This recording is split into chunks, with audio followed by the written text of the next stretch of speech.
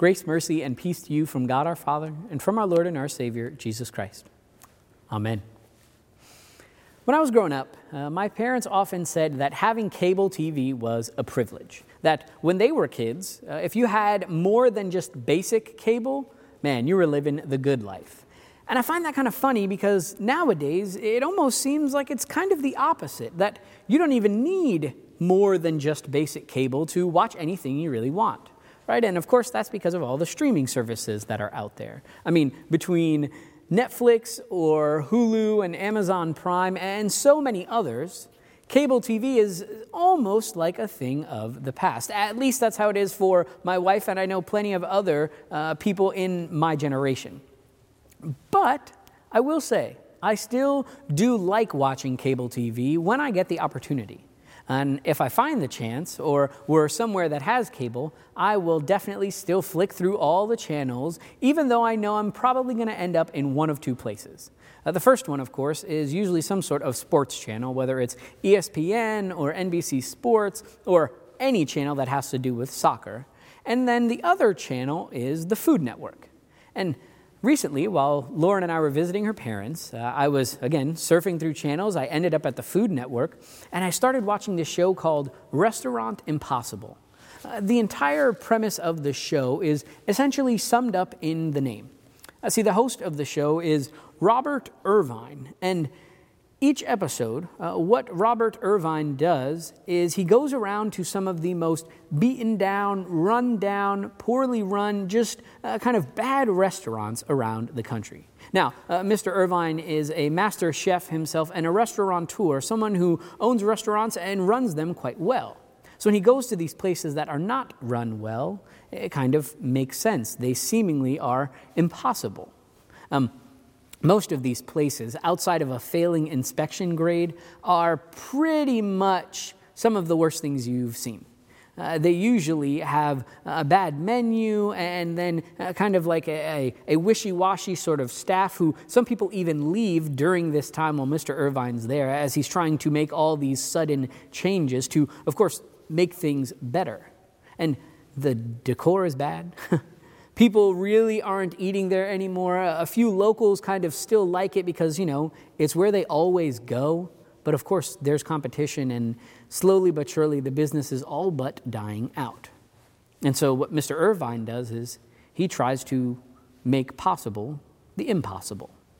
And did I mention that he's supposed to do this in just 2 days and on a budget of just $10,000? I mean, talk about seemingly the impossible. If you've never seen this show, I recommend it. If for no other reason, then Mr. Irvine has some quick-witted commentary that comes up quite often in the show.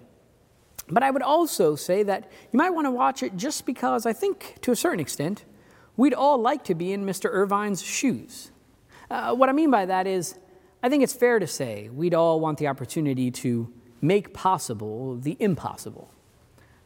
We'd all want to turn a restaurant that is run down and almost out of business into this incredible hotspot restaurant where people actually travel from all around the country to eat there.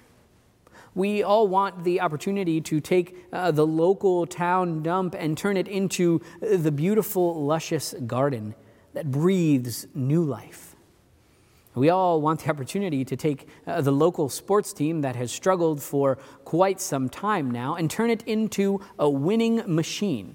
I mean, just look at the Baltimore Orioles. They've been trying for years. But that's a sermon for another day. Nonetheless, that is something that we'd all like to do. I think it's fair to say we all want the opportunity to make possible the impossible. And there are some people who attempt this throughout their lifetime. I mean, Mr. Irvine is one of them. He has some of the resources and the opportunity to do so. And honestly, having watched his show a few times now, it's quite incredible the work that he does. And along with that, it's pretty evident that even in just the 30 or 45-minute episode, you can tell that there's a lot of challenge in these 2 days, in these moments, in this ability to make possible the impossible. It takes hard work. It takes a concentrated effort. And honestly, you're really doing something that no one else wants to do. I mean, That's why it's called impossible in the first place. Because if it was possible, well, then everyone would be trying to do it.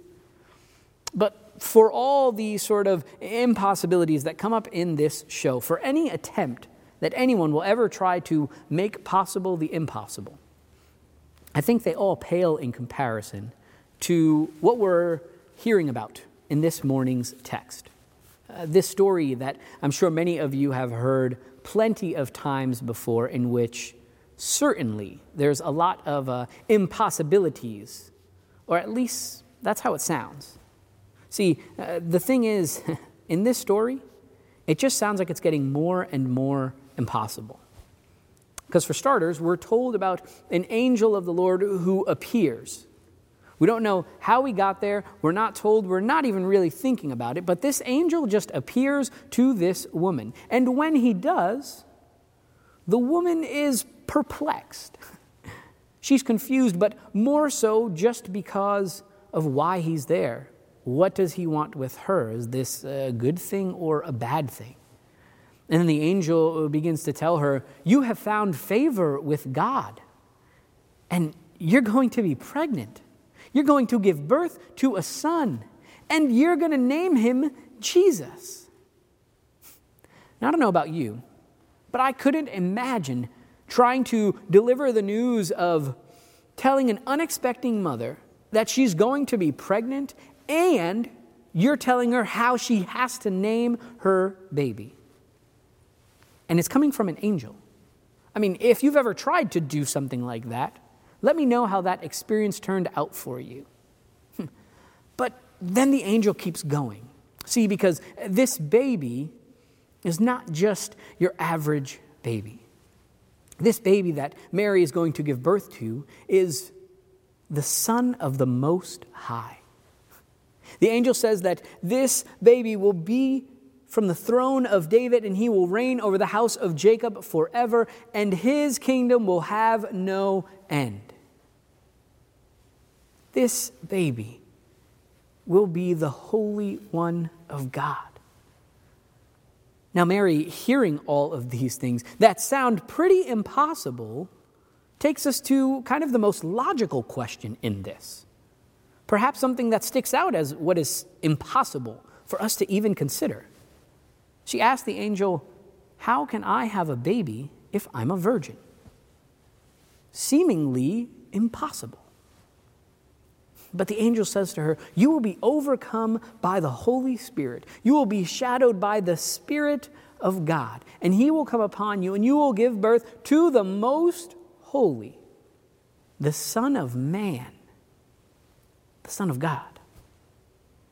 And if all that wasn't already sounding impossible, the angel adds just one more thing. He says, and by the way, your relative, Elizabeth, who was told for her entire life, about 60 years at this point, that she would never have a child. She is 6 months pregnant. It's as if every time this angel opened up his mouth, more and more things were being said that sounded simply impossible. I mean, remember I told you in Restaurant Impossible, they flip a restaurant in 2 days with a budget of $10,000. But does that actually compare to this situation? Let's say maybe 20 restaurants, or 100, or 1,000, or just think about whatever number you need to, and then try and compare it to how impossible this situation sounds. Like I said, I think anything we could come up with pales in comparison. Just look at what we've heard. Just listen to those details again. If you are ever looking for a story that makes possible the impossible, look no further than this one from right out of Scripture. This story defies any sort of understanding that we have of what is actually possible. This story shatters even the most creative minds and the most thought-provoking people. This story challenges what we think and hold close as possible in our own lives. This story moves far beyond anything that we could ever imagine as actually possible. I mean, even if you think about the situation that you've been in your life that feels like it was seemingly impossible, it just doesn't compare to this one. And perhaps as we hear this story, we really can't compare anything to it because so much of it sounds impossible. I mean, just from the beginning, that an angel appears to Mary, and Mary is talking to the angel of the Lord as if it was just another regular conversation. But that's the thing about this story. See, this story doesn't just make possible the impossible, it makes the impossible a reality. And I want to say that one more time because I think it can sound a little bit confusing. See, this story, the story about Jesus, the story about the one who will be born the Most High, the Son of Man, it's not just a story that makes possible the impossible. It makes the impossible a reality. And don't take my word for it, because the angel said it first. The last thing the angel says to Mary in verse 37 is this: "For nothing will be impossible with God." Now, on the one hand, we live in a world that often tries to tell us similar sort of things as if we are living in a world with endless possibilities. It's things that's something that companies like Apple and Samsung try to tell us whenever they want us to buy their new technology, that somehow it has more endless possibilities. Or think of a company like Amazon that is seemingly adding all the kind of possibilities with their services that they offer. Or, just take the internet. It kind of comes with this message that with just a few clicks of a button, it's just endless possibilities. But the truth is, these are all just an illusion of endless possibilities. Because when we really consider what these things are, even though many of us use them for all kinds of good things, they have their limits. One day, all of these things are going to pass away.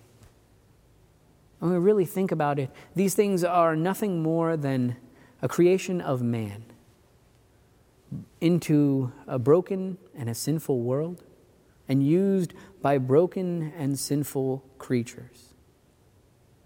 These things don't have endless possibilities. They are most certainly limited, and one day they will be no more. And honestly, I think this kind of stuff exposes how limited we are in our own thinking when we hear this angel say, "Nothing will be impossible with God." Because when the angel says, "Nothing will be impossible with God," he literally meant nothing. Giving sight to the blind? Possible. Healing a man who's never been able to walk before? Possible. Turning water into wine? Possible. Walking on water? Possible. Calming a storm with just his voice? Possible. Restoring a broken marriage? Possible. Restoring a broken relationship? Possible. Filling an empty soul? Possible. The Son of Man being born of a virgin? Possible. That same Son of Man dying on the cross with the sins of the world on his shoulders? Possible. And 3 days later, that same Son of Man rising from the dead? Possible. You see, church, in Jesus, God makes the impossible a reality. And as we get closer to the celebration of the birth of Jesus, we do so knowing that what was once seemingly impossible is no longer the case. That the baby who was born into one of the most impossible kind of situations, in one of the most impossible kinds of conditions, is born with the proclamation that with God, nothing will be impossible. So in the coming days, and even beyond these days, let this proclamation remind you that your hope in Jesus is filled with endless possibilities. And if you're looking for some sort of proof of that, look no further than perhaps the people that you're with. Look no further than even just looking at yourself in the mirror. See, what you might see is an imperfect person, someone who has had their struggles in life, someone who has experienced all kind of hardships and pain and joy, and yet is still struggling with sin. But what God sees is his beloved child.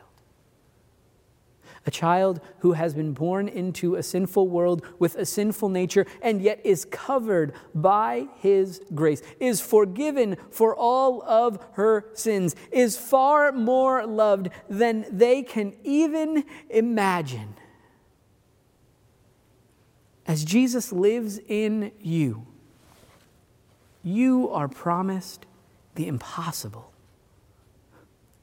that a sinner is saved by grace through faith. This is because of Jesus. Because in Jesus, God makes the impossible a reality. Church, that is our reality. That in the birth, in this baby, the child, the Son of the Most High, with endless possibilities, with eternal consequences, and an eternity that is promised with him forever. Thanks be to God. In the name of the Father, and of the Son, and of the Holy Spirit. Amen.